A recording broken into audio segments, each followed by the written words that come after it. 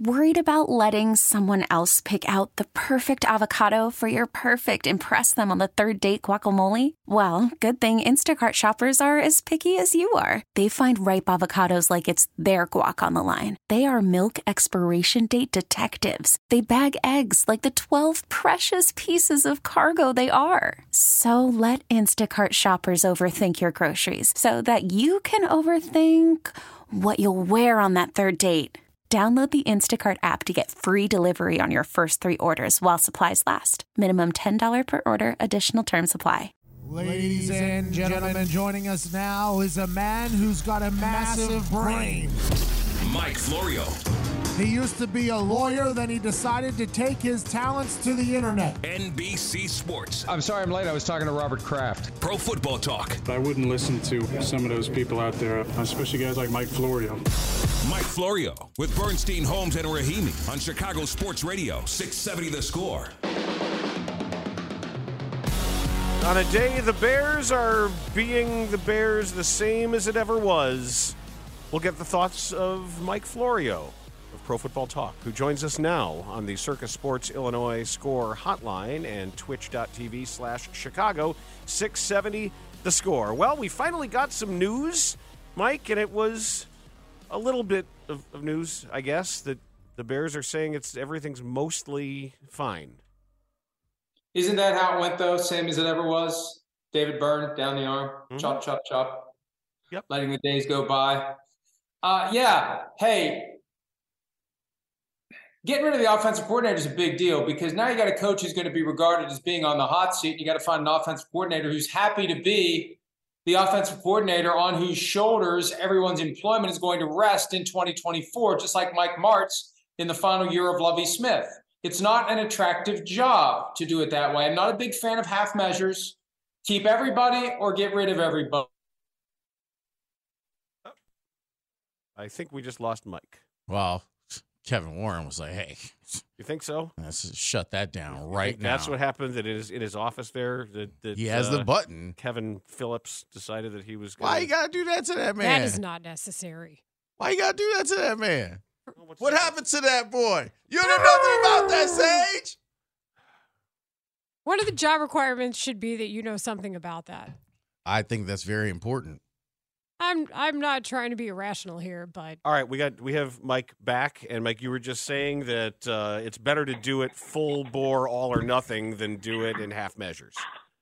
Yeah, that's right. I mean, because as you might have heard, remember this happened with Lovie Smith and Mike Martz, and Mike Martz was a guy that I think was not the first or second, third, fourth, or even fifth choice. It just becomes harder when so much pressure is placed on that new offensive coordinator to come in and figure everything out. So I like the idea of giving Justin Fields another opportunity.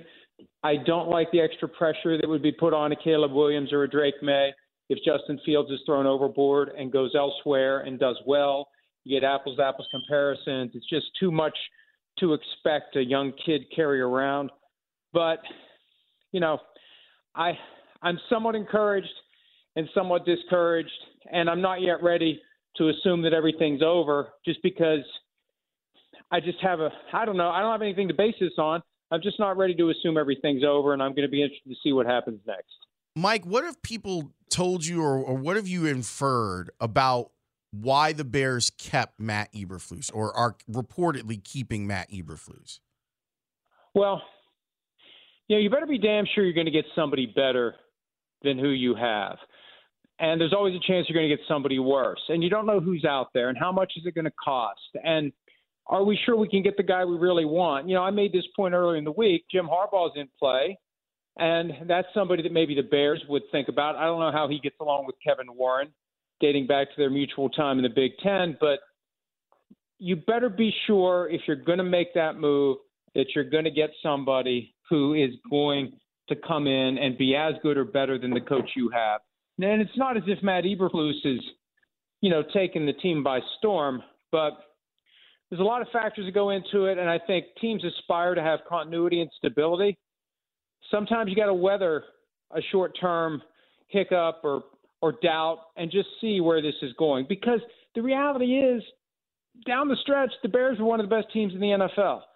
And at some point, you got to believe what you see, and you got to hope that maybe, even though they didn't close the deal by knocking out the Packers Week 18 like the Lions did a year ago, you got to hope that maybe it carries over into next year. Mike, I think one of the questions, though, I have about this is the same one you have. Immediately, I'm asking what it means for Justin Fields. And at the end of the day, he's going to get a new coordinator regardless. If he's here, he gets one. If he goes somewhere else, he gets one. And I'm with you. I think he succeeds in another system. Well, and here's the reality. If the new coordinator does a great job, that new coordinator is going to be a head coach. And then you got to find another coordinator. That's why I'm a big fan in the modern NFL of hiring your offensive coach to be your head coach and tying him to the hip of your quarterback. So if things do go well, you don't have to worry about your coach leaving. So that's a bridge they crossed when they hired Matt Eberflus, and other teams may do that this year too. I just think that to the extent that coach-quarterback relationship is critical to the team's success, I want to know that the guy who's running my offense isn't going anywhere if things go well. So if it works, that's what you got to worry about. If it doesn't work, then it's a hard reset. There's another possibility, too, that if that guy is really good at his job, depending on the kind of personality type and how much of a backroom politician that person is, that person could take your job after you hire him. And I don't know that Eberflus is insecure in that way to sort of say, hey, wait a second here, I'm not going to hire somebody who might outshine me. There's still a belief, what's it been, 7-8 years ago, that happened in Tampa Bay when Lovie Smith got fired there and they hired Dirk Cutter, who had been the offensive coordinator and had worked well with Jameis Winston in Winston's first year on the job. And there was concern Cutter was going to end up being a coach somewhere else. So let's just make him the coach here. And of course, Cutter gets very upset if you raise that possibility around him, as I've learned. But that is not a foreign dynamic. And yeah, now the problem is if the offense does well enough that you would want the offensive coordinator to be the coach, the team's going to be doing well enough. So, look, there is something to be said for stability and continuity, and they have shown something, and let's just see what happens. But I am a firm believer in full measures, and I would have been more comfortable with the idea of let's keep building this thing forward with Luke Getsy there as the offensive coordinator instead of trying to go out and hire somebody else. Unless they're damn sure they know who they want and they know they can get him, I'd have been more comfortable just staying the course with everyone back, and let's see what we can do next year. Well, let me ask another question then. Whenever the press conference is, whether it's this afternoon or tomorrow, whenever that gets announced, I would hope it's this afternoon, but I don't know, that what if, as a full measure, and it would be something that I would disagree with, but it would be a full measure, if Ryan Poles says today, not only are we keeping Matt Eberflus, we are giving him a contract extension. That's the move where they say we are so sure that he's the right guy that we are going to tell the NFL world and tell any of these prospective offensive coordinators and whoever our quarterback is going to be, this guy's not going anywhere. I'm not saying I'd agree with it. I'm saying I might throw up, but I could see if you really do believe it, if you really are committed to him, to doing something like that. Makes it easier to get an offensive coordinator who has options, because even though you come in with a 3-year or a 4-year contract and it's guaranteed if you leave, you really don't want everyone's hopes riding upon your performance. That's a little extra pressure that you'd rather not have. Give me a couple of years to get my system in place. And yeah, if Matt Eberflus has an extension, that does make it easier, I think, to get whoever their first choice would be at coordinator. Call from mom. Answer it. Call silenced. Instacart knows nothing gets between you and the game. That's why they make ordering from your couch easy. Stock up today and get all your groceries for the week delivered in as fast as 30 minutes without missing a minute of the game. You have 47 new voicemails. Download the app to get free delivery on your first 3 orders while supplies last. Minimum $10 per order. Additional terms apply. Mike, what do you think the market is for Justin Fields? Depends on what happens with some of these other guys like Kirk Cousins and Russell Wilson. Now, I fully expect the Broncos to cut Russell Wilson. The question becomes, what's it take to get him? there was a thought early on after things went haywire a couple of weeks ago that he would just take the league minimum for his experience level of $1.2 million and stick the Broncos with the balance of the $39 million he's due to make next year, which makes him dollar for dollar a very viable and attractive option. But Cousins is going to be out there. You know, with Fields, the reality is you have to give the Bears something to get him, and you better be ready to pay him because he's entering the last year of his contract. The fifth-year option decision is looming. You got to crunch those numbers and got to ask yourself, how much do we want to pay this guy if we don't even have a chance to put him on the field and see what he can do? So it just depends on a bunch of factors. Who's looking for a quarterback? How desperate is a team that enters the draft looking for a quarterback in round one, doesn't get the guy they want, and then between the end of round one and the start of round two, there's like an 18-hour gap. Does somebody come forward with a deal then because they didn't get the guy they wanted? So it's a very living, breathing, organic reality that's based on how many teams are looking for quarterbacks, what the evaluators out there thought of Justin Fields coming out of the draft, what they think of him now, what their other options are, whether they think they can get this guy, whether they get that guy. So I don't think there's a set price you can put on it. It's going to be driven by, at the end of the day, how many teams out there are actively pursuing Justin Fields, how many want him, and whether or not the Bears can create a little bit of an idea that, you know, they're thinking about keeping him too. If it looks like you're going to get rid of him, it makes it harder to get a big premium in exchange for his contract. I also want to ask you this, Mike. When you heard the news about Luke Getsy being fired, did you have a name that popped into your mind as to who would be a decent offensive coach candidate or offensive coordinator candidate? Or is it somebody who's like a head coach you think is always the best? That's what I always go to, is like a head coach possibility. Yeah. Well, I mean, there's no one who came to mind by way of a coordinator that you would bring in. You know, we know the usual suspects. The names are out there. Guys who are available often are available for a reason. You know, is that something Josh McDaniels would want to do? He's out there. And there's been some chatter about him lining up assistants for an offensive staff. Not that he's going to be a head coach, but to the extent that an opportunity arises to be an offensive coordinator, he'll have his ducks in a row and he can swoop in. I'm not saying he's the guy, but that's one of the names out there. There are going to be names out there. The question is there somebody out there that has worked with a quarterback like Justin Fields who can get the most out of a guy like Justin Fields, who has a good plan for getting the most out of Justin Fields? And it's funny, I've talked to Tony Dungy about this. When he was interviewing offensive coordinators at one point, and he had work done in Mike Allstott, and, you know, a coordinator candidate says, well, I'm just running my system. You know, what are you going to do on offense? I'm going to run my system. Well, what about work done in Mike Allstott? Well, they'll either fit the system or they won't. I mean, the better way is to come in with a plan. Here's how we get the most out of this talent that you have at quarterback. We're not going to fit a square peg into a round hole and make him fit my system. I'm going to design a system for him, and I think that's the best guy, whatever the name. The best guy is somebody who has a plan for a system that gets the most out of Justin Fields. Mike, I have to do this even though it makes me feel a little gross, and that is talk about what was coming out of Aaron Rodgers' mouth yesterday when we were waiting to hear the next chapter of whatever this whole thing is over at that company. It's not funny anymore. It's not really entertaining, and I don't know if it ever was funny.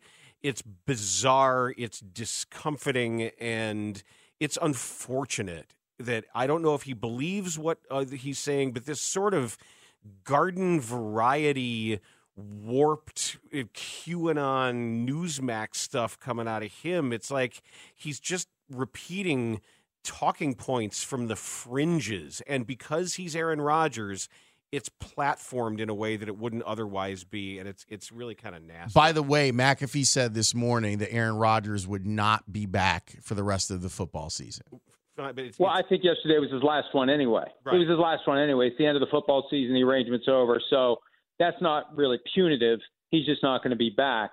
And I think that McAfee, studying his body language, listening to his questions, you know, I think he's starting to realize that maybe this thing is going beyond where it needs to go, dredging up all the COVID stuff. Nobody wants to talk about that anymore. Wherever you were on it, vaccine, no vaccine, mask, no mask, nobody wants to talk about it. Nobody wants to think about it. Yes, it's still out there, but we've kind of accepted it, and life is easier if we're not dragged down by discussion and debate about it. We got enough crap to worry about right now than what happened 4 years ago with COVID. But that's right where Rodgers went yesterday. When he got backed into a corner by Jimmy Kimmel, let's relitigate COVID. for 10 minutes. And then let's get into it again when McAfee makes a joke about Rodgers saying he was immunized when he was trying to mislead reporters who asked him point blank, are you vaccinated? He's back at that all over again. And, the thing with Kimmel, and Rodgers is just smart enough to think he's smarter than he is, if that makes any sense. He tried to reframe his beef with Kimmel in a very deft way that a lot of people might not catch because you really have to think about what he's saying. But he justified what he said last week when he made the comment that there's a lot of people who are concerned about that list, including Jimmy Kimmel. He went back and reframed why Jimmy Kimmel made fun of him in February of 2023. And Rodgers comes at it now from the perspective of Kimmel thought I was crazy to say there's a Jeffrey Epstein list, which isn't what Kimmel said. Kimmel thought Rodgers was crazy to suggest that UFO sightings were being publicized as a distraction from the Jeffrey Epstein list. That's why Kimmel thought he was a wacko. And Rodgers views it as a win that there is a list. And that's why Jimmy Kimmel was going to be upset, not because he's on it, but because it even exists. That's his way of trying to get out of this minefield that he dropped himself into last week. And it would have been easier to just say, I'm sorry. I was trying to be funny. I said something I shouldn't have said, and I'm sorry. That would have made his segment about things a lot more interesting than 20 minutes of COVID talk. Yeah, I unfortunately feel like that's a playbook that is established and used by others frequently. I do want to get to a wild card question. What's the DEFCON level in Philly? Because they're acting like they've already been eliminated from the playoffs. Well, I can't remember a team limping more desperately into the postseason than the Eagles to go from 10-1 to 1-5. And there's just bad vibes, bad body language. Nick Sirianni seems to be like he did a press conference last week video, and it was like a hostage tape. You don't sense confidence. When there was a report over the weekend from Jay Glazer that A.J. Brown had a team meeting and said, we have to believe in our coaches, that implies they aren't believing in their coaches, which is a separate problem. I don't think Sirianni's on the hot seat. But if they lose in ugly fashion on Monday night to the Buccaneers, a team that is not regarded as a powerhouse in the NFC, and you got guys like Mike Vrabel out there, not that Vrabel would go to the Eagles, but we all assume Vrabel's just going to end up with New England. Sims and I were talking about this today, and we started identifying some other potential destinations, like the Steelers, if Mike Tomlin would decide he's had enough, like the Chiefs, if Andy Reid retires after this season, which is a not 0% possibility, like the Eagles, if they would say, hey, this guy he took 91 different players on his roster in 2021, and he was the 1 seed in the AFC. So I think that if it goes badly on Monday night, who knows what happens with the Eagles. But, at a minimum, if they lose on Monday night, Nick Sirianni's on one of the hottest seats entering 2024, even though he's less than 2 years removed from a Super Bowl appearance. Mike, thanks so much for the time. We appreciate it. All right, have a great day.